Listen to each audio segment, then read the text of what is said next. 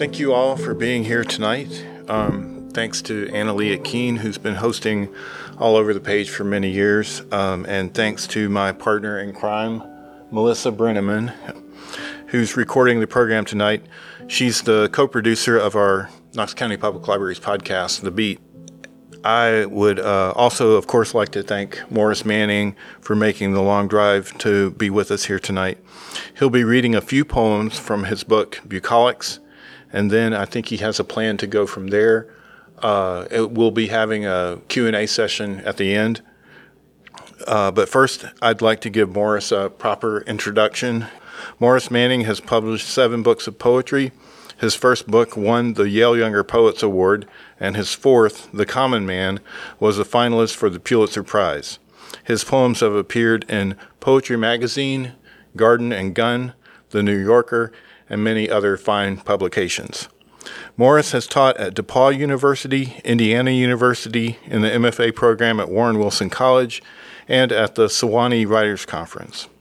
Currently, he's a professor of English at Transylvania University in Kentucky, and most importantly, he has a brand new podcast series released just last week called The Grinnin' Possum. Please give it up for Maurice Manning.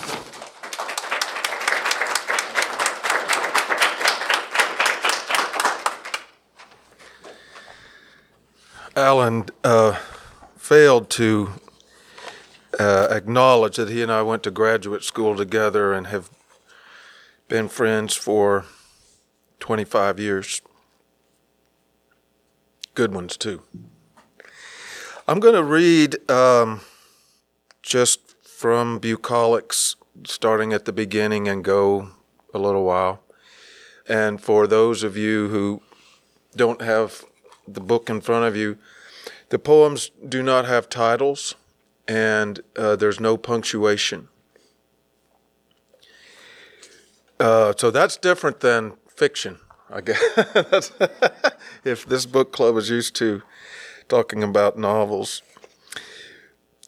There is a character addressed by the poems whose name is Boss, and there is a character who speaks who doesn't have a name. Boss of the grassy green, boss of the silver puddle, how happy is my lot to tend the green, to catch the water when it rains, to do the doing, boss, the way the sun wakes up the leaves. They yawn a little bit, each day a little more, for a tiny reason. Then, when the leaves outgrow their green, the wind unwinds them, boss. That's the way you go around if you loose me like a leaf, if you unburden me.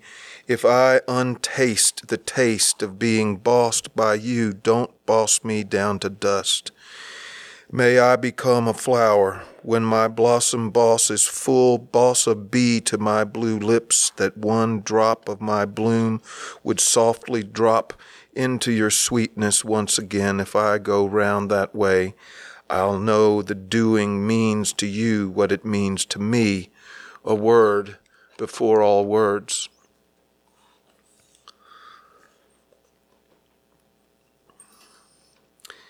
Did you ever have a nickname, boss? A favorite color? Ever walk around in a circle for the fun of it? Do you snap your fingers, hold your breath? Do you put things in your pocket? Do you notch a stick for every sparrow? Is everything a little game to you, boss? A little peekaboo, a ring around the rosy, boss? We all fall down. That's the funny part. When it happens, do you keep a straight face or do you laugh? What's it like to always know the answer, never have to guess when you rest? Do you ever fall asleep?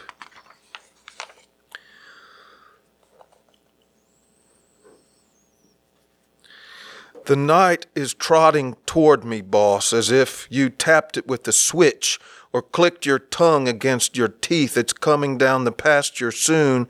I'll hear the leather tackle squeak. I'll see your ankle swinging in the stirrup. Boss, you ride the night, but you don't need to hurry. No, you've been this way a time or two before. You've hauled your wagon full of stars. It's all old hat for you. You get here when you get here. Oh, I guess you're like the same old thing. It's funny, but I like it too. I like it when you ride the night across the sky as if it were a nag, a worn-out horse you don't mind riding. Oh, you get along. Your horse is made of silver drops. It clips like sleep. It clops like you.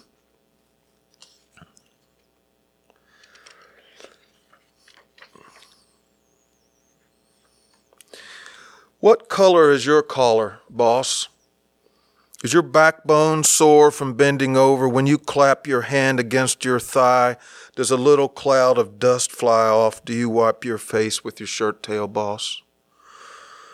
I'd bet my wages that you do, though I couldn't say for sure how much my wages are. They're probably enough. Oh, I get by all right. A beech seed here, a feather there, a locust wing, a wing as light as air. Besides, it lets light through. I get a double portion from you. I tie my purse strings tight, but put this in your pocket, all I have. I'd lay it on the table, boss, for you. I'd bet you jerk your lines. You hang your salty harness from a red nail in your barn. You pour your horse a scoop of oats. You give its tail a tug. You say, nighty-night, you spotted nag. It's funny, boss. I can hear you chuckle when you shut the stall.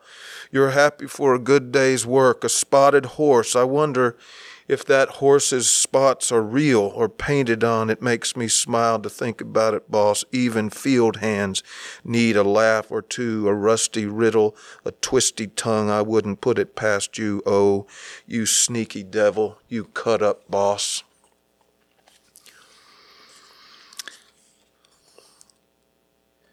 You're the haymaker, boss.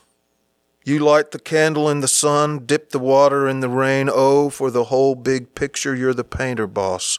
I know it's you, the biggest boss of all. You must have a sack full of wind somewhere, a barrel full of salt, a recipe for stone, things like that. You keep them close to your chest. You keep your secrets, boss. You flash a yellow eye, then crow away. You're like a rooster, boss. Sometimes you're like a fox.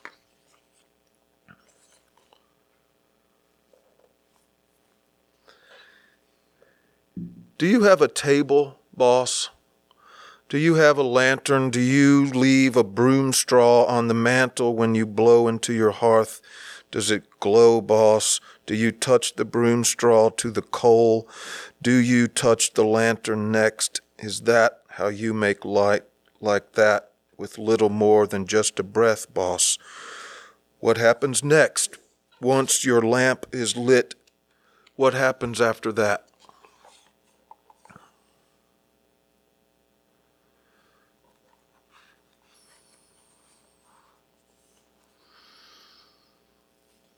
I like the weaving bees. I like the purple clover blossoms, the way the pasture runs away. I like in winter sinking lambs in straw, how I like bearing buckets full of water, waking up the sun. I like making up a little song. Oh, looking at the sky, I close one eye. I hold my hand in the air. I let the red hawk tip my fingers every day. I pretend I am a tree in your pasture, boss, a tree that holds one season underneath its shade, the season of hello to everything that's still or stirs, because it is the only one.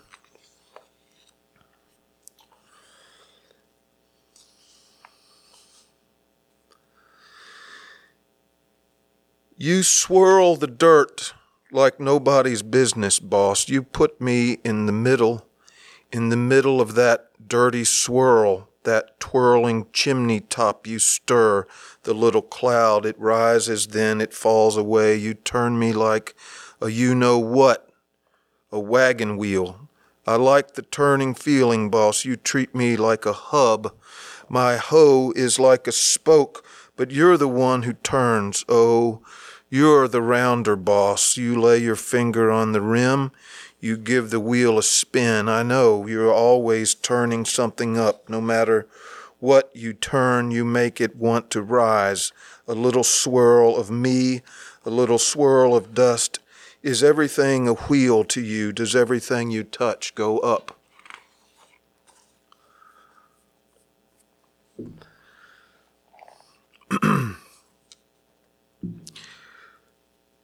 You make it all seem easy, boss. The green, plus everything to do with green, like sticks, which once upon a time were green before they fell upon the ground as sticks, but sticks make nests.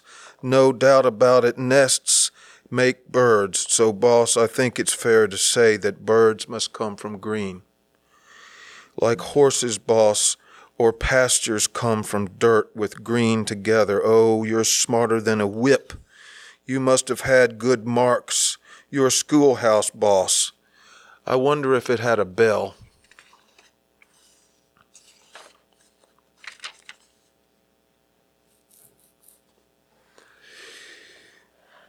Did you pull yourself up by your bootstraps, boss? Did you live pillar to post for years upon years? Did you make do with what you had, however little it might have been? A pinch of salt between your fingers, a pouch of nothing tied to a stick. Did you tote that stick across your shoulder? Oh, I'd swear you did. You had a humble raising up, just like the moon. A little at a time, a little bit, that's all I need from you. I only need a pinch of what you've got. Besides, that's all you ever give. I'd make an oath. You live on air alone. You're like a rooster, boss. If you had just one feather left, you'd strut around the barnyard still. You just can't get above your raising, boss. Now that makes two of us, the way you spring from nothing. Nothing, boss. I wonder if you hatched yourself. Maybe I'll pause on those and go to brand new poems that I've been writing since December. And I'll read a few of these, and maybe you got the impression from the bucolics that I read that sort of once you get started with that sort of mode and that rhythm, it's easy to just keep it going. It's like lulling, it's or like getting in a canoe and the current is strong enough that all you have to do is steer. I was telling Alan that I began working on these poems in 2001, and it took me 6 years to finish. Of course, I had other things going on too. It's not like I was 365 days a year for 6 years working on those. It's something that I don't often say, but I gave myself like a little challenge in writing these poems. And the challenge was you can't use the word and. So I didn't. It's a commonly used word, so to hold back from using it was kind of fun. And it allowed me to find ways around avoiding, this common conjunction. And one of the things I learned in writing this book, and in a way kind of immersing myself in it for so long, I learned how to feel the rhythm of the line that works best for me. And I'm just sharing that. For me, the line that I hear, because it's what I hear around small town Kentucky, where I'm from, is a 4-beat line, which in the trade we would say iambic tetrameter. And so as this book goes, the early poems are really heavily enjambed, and the metrical pattern just kind of crunches. But as the book goes, the poems settle into a steadier tetrameter rhythm. And that is because, maybe from what I read, there's some tension between this speaking character, sometimes called a shepherd, and boss. And a lot of it's because boss ain't saying much. And the character's got a bunch of questions and curiosities and wonders. And over the course of the book, that relationship settles down. There's less tension, and so the rhythm of the lines mimic that. Ever since kind of arriving at this kind of intuitive attraction to a 4-beat poetic line, that's mostly what I've done ever since. So these brand new poems are also in the same metrical pattern, but these are really different. So it's almost like in music you can have songs in the same time signature, but they can sound totally different from each other. I've enjoyed that flexibility. These are similar to what I just read, except the speaker here is unnamed. There are 3 characters in this. There's the unnamed speaker, who's sort of the woe is me character. Then there is the squire, who's a bad guy. And then there is Jack, who is mostly a good guy. But Jack doesn't say a whole lot.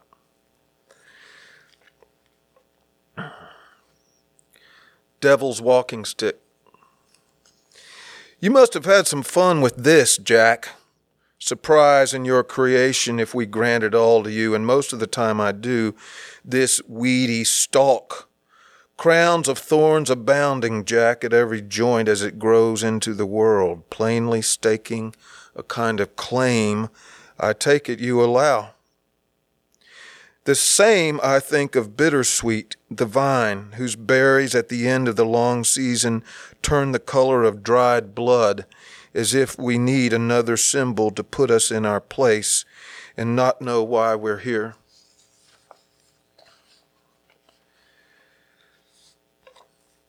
The squire has a sometimes used nickname, Mr. Mud. Dust my broom. To be honest, Jack, you're the least headstrong character I know. You just go along, mosey-footed, and it's the squire, old Mr. Mud himself, who stirs up trouble, Jack. It's in his nature and in his blood. Sometimes it's a world of trouble, a kind of blues that won't let go. The whole world is shaking, too, uneasy, cowering, 6 kinds of worry thrown together, right? All in all, a terrible sight. But you're not troubled by it, Jack. Leastways, you don't let on that hell or high water ever throws you for a loop or gets your hackles up. Steady in the storm, eh, Jack? Is that a thing you'd ever say? Lord willing, before the end of the day, there's an old song I'm thinking of, and once I recall the tune, I'll hum it for you, Jack, because I think you'll like it. And sharing a tune is something to do when I've been moseying with you.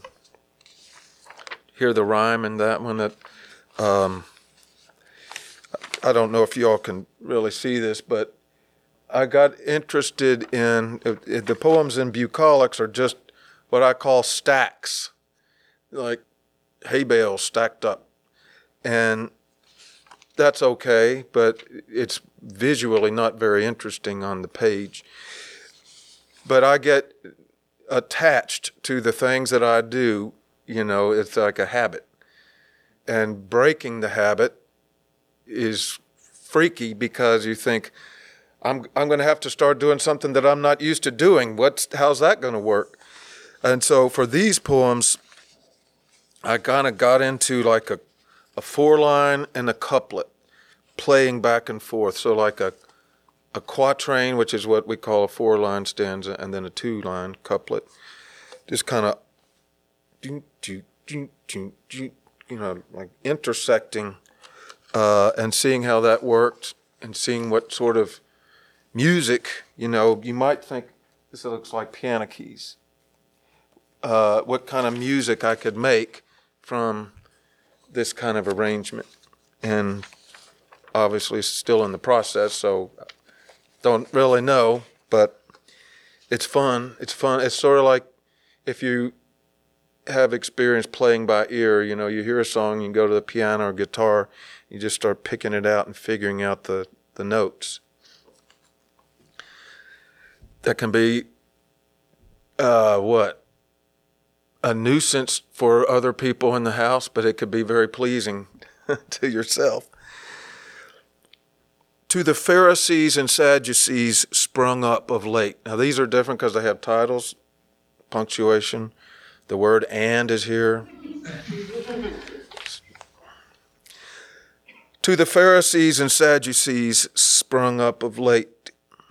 Sackcloth and ashes, and don't slack the rope that cinches grief and shame, if bearing shame is part of the aim. Woe and penance on display, beside in the field the dead horse. Is that the course of true remorse?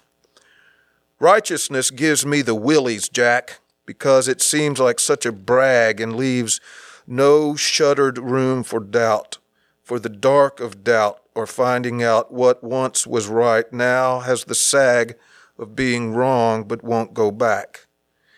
And the brag comes out as something new, a sudden spurt of certainty so clear and stark it must be true, though untested by time or treachery. But I am backwards, Jack, from this. I know when I am wrong, because I've wandered in the wilderness and found your ghost to lead me out. So the wilds have kept me from the throng, but being lost, I've had to pause and listen for the broken song, not unlike a woodcock's screech, a sound to make in the dark of night, a sound that only wants to reach beyond itself and find faint light in paling morning, then to sing for joy of being not alone, and whistle through a fluted bone. The coldest cold is in the spring, as you yourself have noted, Jack, and now in the cold when the woodcock sings, my only song is singing back.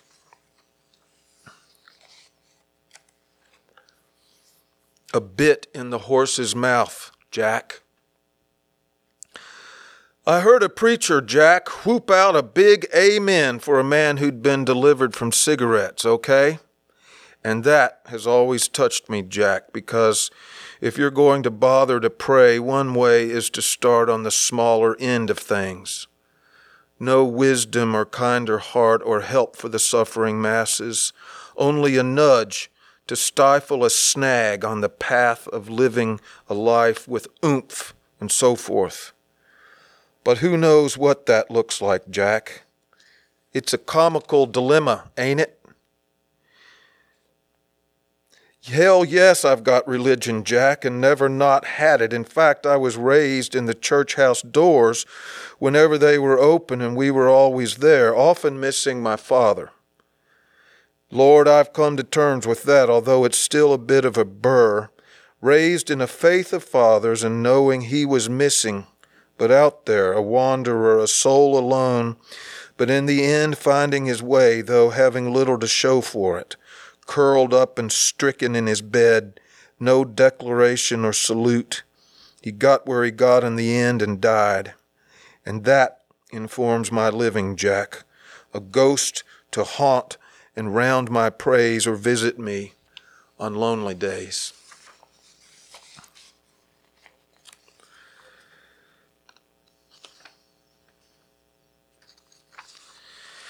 When I was a youngster, vacation Bible school was a big thing. And one of the songs I always loved, and Lord knows why, oh, the Bible, yes, that's the book for me. I stand on the word of God, the Bible. So it was like religious instruction and spelling combined. I think that's why I liked it. So that's going to come up in this poem. Smite. Civilizations can do a number on themselves. and hasten their demise. I've been reading about these matters, Jack, in the Bible. People mislead their own people, and people mislead themselves. Then things fall down. Down, down as a judge's gavel, like pillars and temples. Threads of the fabric begin to fray, and it all unravels. And in our time will fall the steeples we've builded up and set so steep. That's when the blind start leading the blind to find the nothing they will find. Eh, Jack? Believe I'll head for the hills when spring is sprung with daffodils and perch up yonder to watch the fall when all of that begins. The end of time, or what have you. That's also in the book, and Jack, I've given it a look. When God comes back to declare the mess we've made for ourselves is one we've made, and the payment back is long delayed. And the people no longer live as people or children of God. They live as if they're only children of themselves who believe in nothing and nothing else. That wasn't very uplifting, was it? Sorry about that.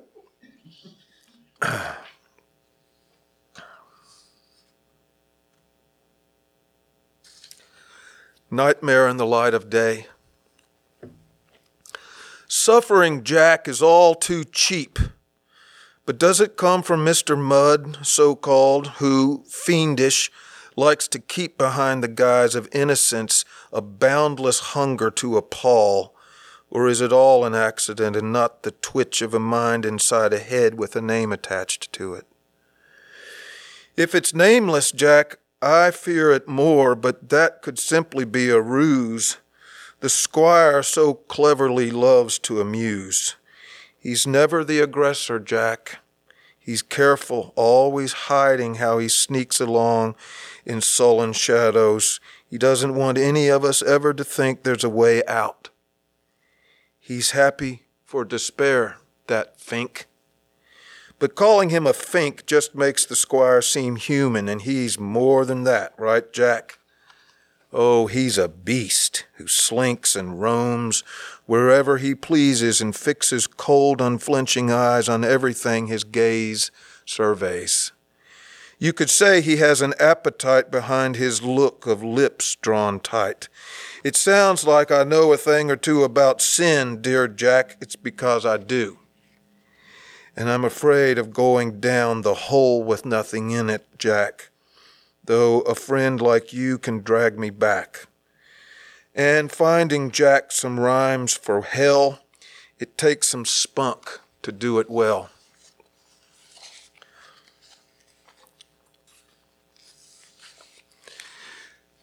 Two altars, one is false.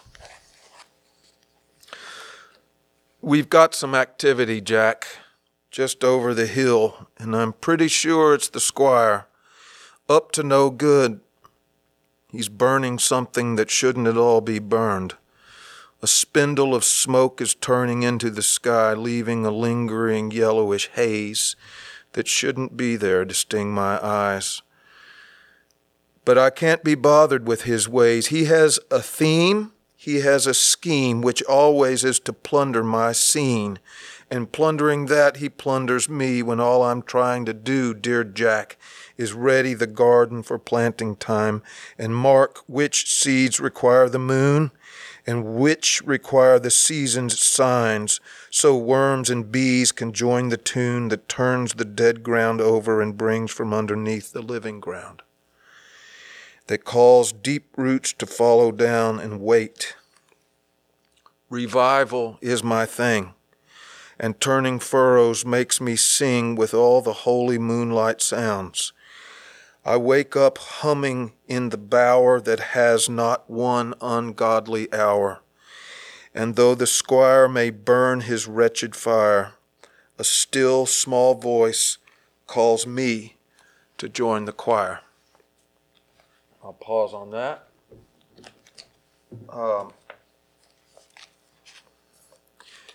Alan mentioned that a friend of mine back home have put together a podcast, that's about like, going into surgery and, asking for the scalpel, because the technology stuff isn't really my thing. So sitting around doing this podcast has been a learning experience, to say the least. We have 10 episodes, and for most of the episodes, we went to some place in Kentucky, and it's like field recordings. And for each episode, I read a couple of poems and usually plunk around on the banjo and sing an old-time song. We recorded one episode on the broken-down front porch of a one-room schoolhouse. We recorded another episode in this sanctuary of an abandoned church. We recorded another one behind a waterfall in Red River Gorge. Totally, our idea was, let's just go see what this is and figure it out. And then, so what I thought I'd do for a few minutes is read some of the poems that I've used in this podcast. And these are totally different. These are real tall tale oriented, but they're also in the same 4-beat line. And I get this is the nerd of writing for me, is just like this obsession with getting rhythm into the line, and then being able to take that rhythm and just make it go that way and make it go that way and express such variety, or it seems to me. Oral history. Someone back in the old time was nicknamed Yellow, who married the daughter of another coot named Squirrel Man Job, and together they hatched a brood of children like Sturdy and Ball, and a pair of daughters, Minnie and Maxie, on through Bad, or formerly Bad Tom Baker. And then in the 4th generation, one of the better bakers married a cotton gin gal, and they had 4, and one of them had 3, and one of them had 2, and one of them was me.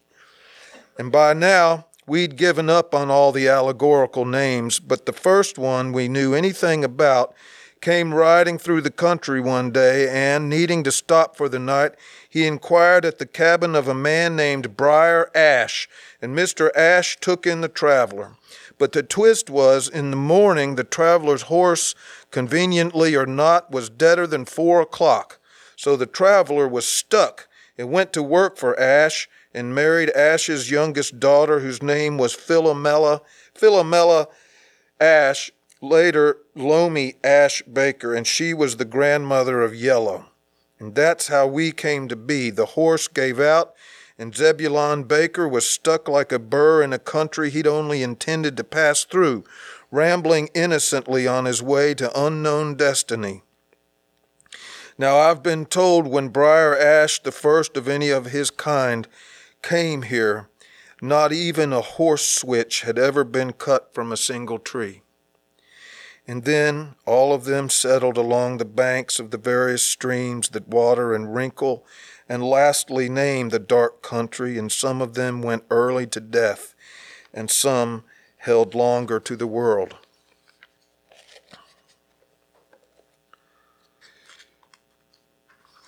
Long ago on Tejas Creek, a man got right with God.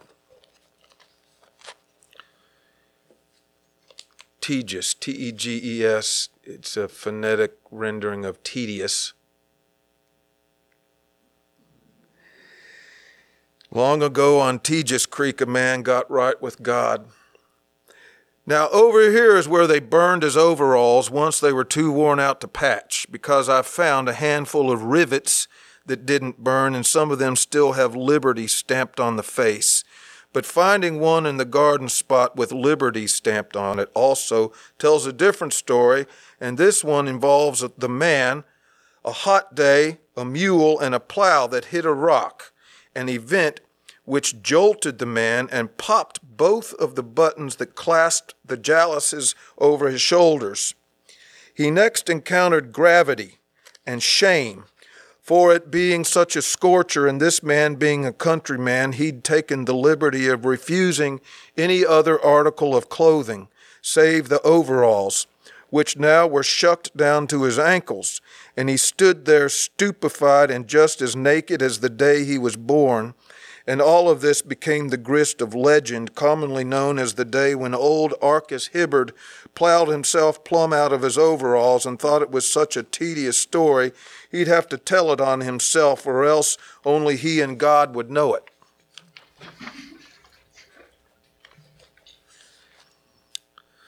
Playing Dixie Rook. Y'all play Rook card game? Playing Dixie Rook. I remember playing Dixie Rook one night with an older boy named Docky and his mother Zonnie and some man Miss Zonnie knew named Brack. And Brack and Miss Zonnie cheated right through and slapped the table when the deck was done. Miss Zonnie said if we'd been playing for nickels, Docky and I would be broker than a pissant's matchstick in the wind. And Docky answered with the truth, "Why, hell, Mammy, we're broke already. We're poorer than a pissant's toe. And so is everyone around." Miss Zonnie cleared her throat and said, "Docky, you'd better watch your mouth. I'm trying my damnedest to raise you right, and I'll not have you talk that way.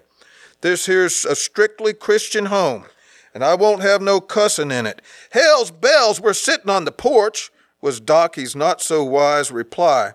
Miss Zonnie slapped the back of his head. "Hell is real, Miss Zonnie," I offered. "I've heard preachers preach against it." "I'd allow the boys are right," said Brack. "Just look around. If this ain't hell, we can't be far from such a place." I looked around. The chickens pecked at bugs in the grass. The dew had dropped and the moon was peeping over the ridge. "I'd say it's farther away than you think," I said. "The chickens aren't in torment." "There ain't a hell for chickens, son," said Brack. "Only hell that is for us." "That's right," Miss Zonnie said. "It's only a hell for us. Besides, a chicken don't know what's right or wrong, and God don't saddle the critters with the plight. But a boy had better get it right." "Why, Mammy, you just rhymed," said Docky. "I never meant to, honey. I say, sometimes it just comes out that way." "Now there you go again. You cheated, Rook. You hit me in the head. You won't let me cuss on the porch, and now you turn to rhyming," Docky said. "By God, what kind of mammy are you?" "The kind who's going to love the hell right out of you," Miss Zonnie said. "And as for cheating, honey, listen. There's no end of cheating in this world, but every wickedness that is begins when someone tries to cheat and thinks he can get away with it. And sometimes, honey, that's what happens."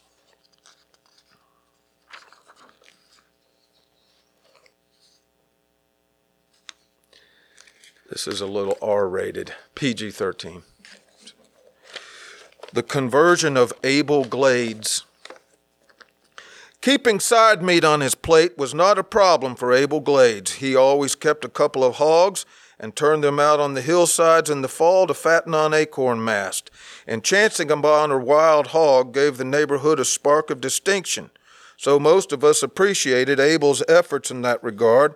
His trouble had nothing to do with hogs. The trouble he had was with his woman, Gladiola, or Gladdy Glades. Whenever he wanted to love on her, which came upon him with urgency, and was indeed a frequent twinge, he said it felt about like grabbing a holt of a poke of broken glass, the woman was so bony and sharp. "Why, Gladdy Glades couldn't cast a shadow on a sunny day," Abel would say, as if a person could be responsible for her shadow. One day when Abel's latest attempt to love on Gladdy was thwarted by her wispy, wrath-like stature, he said, "Be dabs, woman, I wished you'd eat up every little victual we got on the place and put a little meat on your bones. And I don't mean no little, I mean a goodly amount of meat. It's time you doubled up on biscuits, else a breeze should blow you over. You hardly have a handful of backside, and a man with bigger hands than mine would wind up pawing at the air." Abel's dander was up on the matter of his woman's poor diminutive size. Now, Abel Glades, Gladys said, in reply to his frank admonition, I'd surely pack on a pound or two if you'd slather a little ear gravy on everything you say to me. The telltale signs of confusion pinched Abel's face like a dried apple. Reckon I've eat a host of victuals that many folks would deem unique, from skunk to crow to mixture unknown. I'd walk 10 miles to eat a turtle, but I ain't never run across a victual nor condiment nor spice that's ever been known as ear gravy. Just what is this here ear gravy, and why ain't I heard of it? Why, all it is sweet talk, Abel. You just say something nice to me. Heidi, a compliment. Tell me a story in a tender voice. Tell me the biggest bunch of lies that ever was, but tell it sweet. And then I'll sidle up to a pan of cat-head biscuits, you'll see, and lay into them like a circuit preacher on a Sunday afternoon in May. And soon I'll pooch and get all rolly, and all this loving you want to do will commence, and we'll just bounce and jiggle until our passion flares and flames and sparks shoot out the bed springs. Or we break the bed springs half in two, every which way you aim this exhibition of love. I promise I'll hop around and make it fun, provided you sweet-talk me and mean it. Well, this was just the sort of thing Abel Glades had pined to hear, not really sass, but a mild directive that no one gets a big woman without the token of ear gravy, and it came so natural to Abel, sweetening up his speech and telling Gladdy she could stop a mule team dead in its tracks with her swishing, you'd think he was born with the sugar tit in his mouth.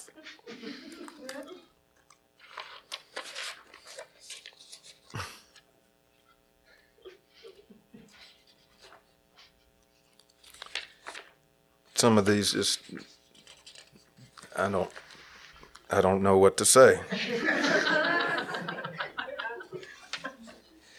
Let's see if I can.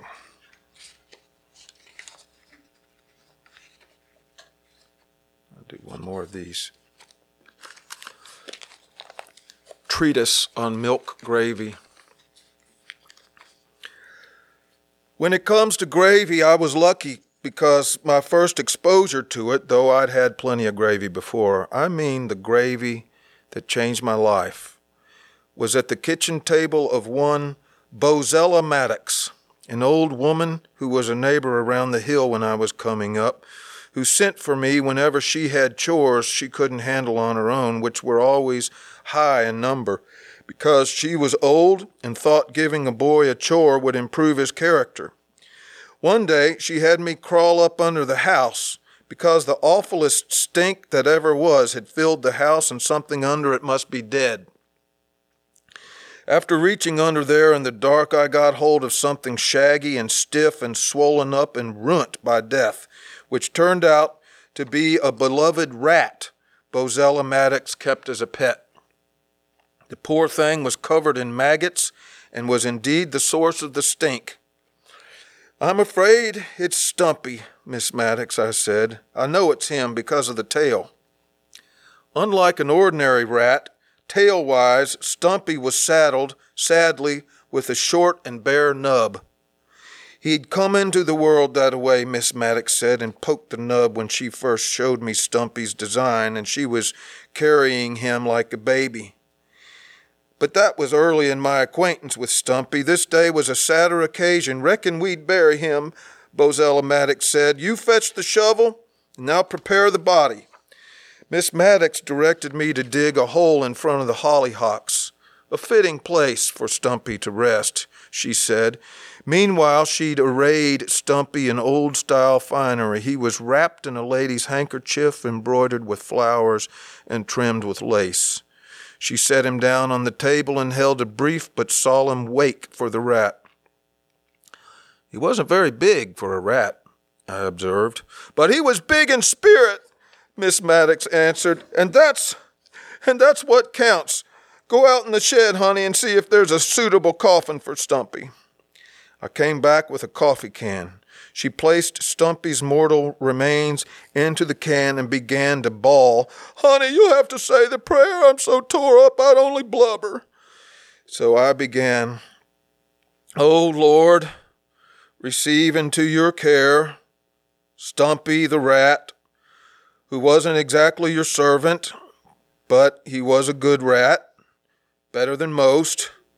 And now his worldly trials are done. We pray that you deliver him wherever it is a good rat goes. He was a rat beloved by all. Then, awkwardly, I interred the body and tinkled a handful of dirt on the can. Bozella Maddox was pleased with the service and drew me to her giant bosom. "Laws, honey, you've earned your keep today. I've got some gravy in the skillet if you don't mind working for gravy." Well, the gravy she made was so creamy and smooth, every chore I ever did afterward for Bozella Maddox, we settled up the tally with gravy. And not god-awful brown gravy, but milk gravy made with grease and flour and a lot of milk, so good you could slather it on the heel of a shoe and chomp right through the delicacy, knowing body and soul were fed. But before I left that day, Miss Maddox had one more chore to ask of me, to make a marker for Stumpy's grave. It was sad toil indeed, and took a week to get it done between my other jobs, but when I finished the task, I stuck it in the ground. Miss Maddox read the epitaph. "Here lies Stumpy, rat, companion and comfort to Bozella Maddox." She sniffled and cried, and then she dragged me for another visit to her bosom and hugged the stuffing out of me. But this encumbered tale is why I stand for milk gravy and praise it. I did a host of other chores for old Miss Maddox, but burying Stumpy has struck me as a confession of faith, a rough first step to communion with gravy instead of the usual wine. Maybe I'll pause there, and if you all have questions, I'm happy to hear them and converse. Yes, Linda. Your Squire and Jack pieces are downright Shakespearean, and I wondered if you ever thought of adapting any of your work for the stage. Linda, yes, and it's happened. It's been done. Not in any great circulation, but my first book was adapted to a stage play. Oh, I'm sorry, I didn't know that. Well, it's because it was performed at Transylvania University, and that's it. A little local theater company that's based in northern Kentucky has done readers' theater adaptations from The Common Man. And my most recent published book, Rail Splitter, which is in the voice of Abraham Lincoln, is very consciously theatrical because he liked going to the theater and was killed in one.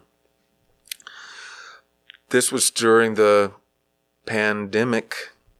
Our theater director at Transylvania had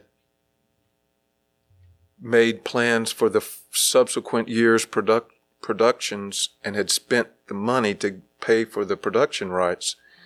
And so when the pandemic came, there was no money to do a production. So she and I got together, and they produced adaptations of Rail Splitter, and you can find this online because they put it on YouTube or something, one of those things. But because we took the pandemic pretty seriously, she designed, Tasha Fowler, our director, she designed the production of that so that 2 or 3 students would work together on a dramatic rendering of one of the poems. And then another group would do a different one, and then so on. And it's pretty impressive. First of all, for 18 and 19-year-old young people working under those conditions. Yeah.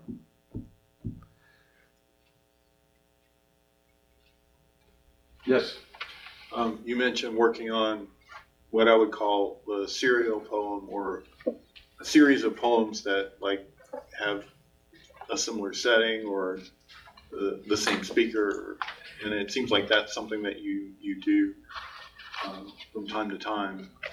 And could you talk a little bit more about the pros and cons of that? What did you find challenging about that? Okay, that's a great question, and it very much connects to what Linda was asking. If you've got two speaking voices, you've got drama. At its base, you've got a dramatic situation. You can have a dilemma between the characters. You can have unease between the characters.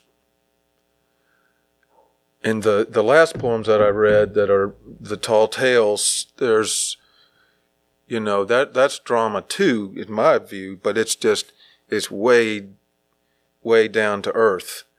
And it's the drama of ordinary people talking to each other and running into goofy situations and, taking them seriously, which I think that's like some of the best humor is in real life is, you find yourself realizing that this crazy thing has happened and you have to deal with it, but it's ludicrous also.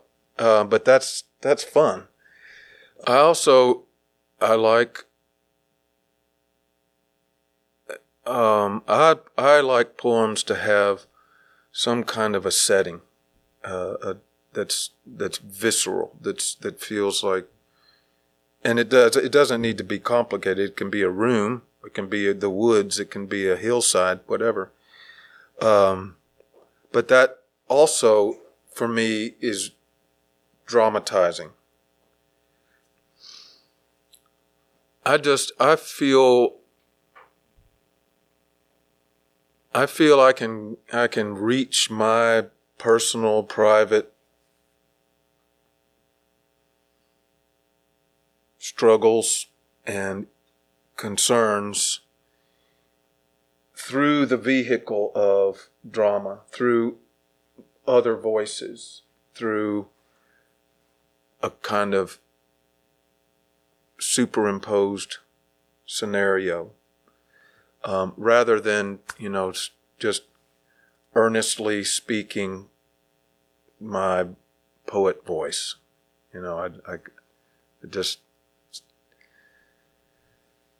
But that's no different than like, whoever wrote Going Down the Road Feeling Bad. They've got me in the jailhouse on my knees. Lord, I'm down here in the jailhouse on my knees. Down in the jailhouse on my knees, good Lord. Don't want to be treated this way. Well, probably the guy that wrote that wasn't in jail. But maybe he felt like he was in jail or something like that. So I like, my interest is avoiding me. I don't want my poems to be all about me. That gets in there, of course. I mean, it's unavoidable, but I don't want it to be the thing that gets all the focus. One more? Yes. I guess I'm interested. You talked about using the 4-beat line in your poems, and I didn't know. I'm reading Sidney Lanier's poetic criticism, I guess, for poetry theory. He talks a bit about the imagination of the ear. Oh, that's great. And I'm kind of wondering, like, how do you utilize space on the page? Maybe when you're writing, is it primarily, are you interested in that aspect of meter and the line, or do you use indentation, or is there any exploration of? Well, the middle poems that I've read, there's some indentation there. It's not great. It's not dramatic, I've got one poem where, there'll be left margin, and then maybe way over here. But I don't know why. I'm perfectly willing to admit it is a personal limitation that I can't bounce all over the stage, the page. It's just very old-fashioned to stick to that left margin. And I'm sure part of my attachment to it is a kind of control. And as we know, control is okay sometimes, but you don't need it sometimes. So I've felt with the middle batch of poems that I read, I felt I'm loosening up a little bit, as loose as I get about these things. But what was Lanier's? Well, there's an oral quality to your poetry, and I didn't know Yes. if you explored the page some to achieve that, but Lanier called it the imagination of the ear. I love that. That you get through the imagination of the eye. So he's talking about, well, we're readers now. So what's happening to this art of sound? He calls poetry an art of sound. I would totally agree with that. And a later poet, oh my gosh, I'm going to blank it. I'm sorry, but he wrote a prosody handbook in the 60s, and he says in the first sentence, poetry is the art of sound in motion, which is different than music in motion. Music is an art of sound in motion too. It's just a specific sound. Poetry is voiced sound, and by design or by nature, it's in motion, or else it would all, we wouldn't hear it. So it has to be moving.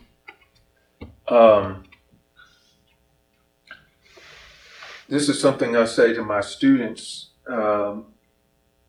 advocating, at least in their early stage as 18-year-olds wanting to try their hand at writing poetry. I don't require them, but I nudge them to try writing metrical lines, because it's gonna require you to compose your lines syllable by syllable, which is sound by sound, or can be. Obviously not all sounds have equal value, but training your ear to find voiced sounds that have just a little more oomph, and learning to play the line as if it's a musical instrument. The way I don't play the flute, but you got to get air into it, and it's got to be steady, and then you vary it as it goes. A line of a poem can be like that.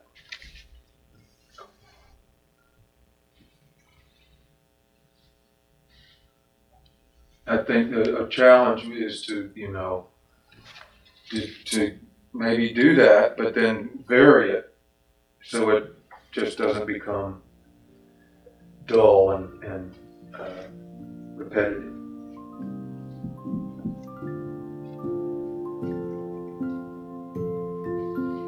Thank you, Maurice. Thank you all.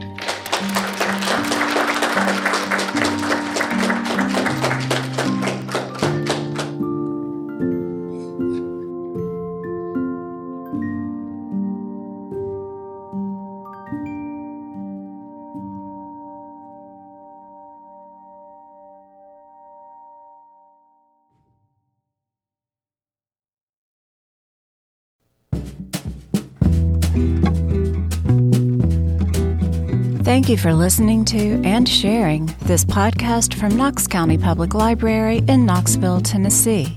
Music by Chad Crouch.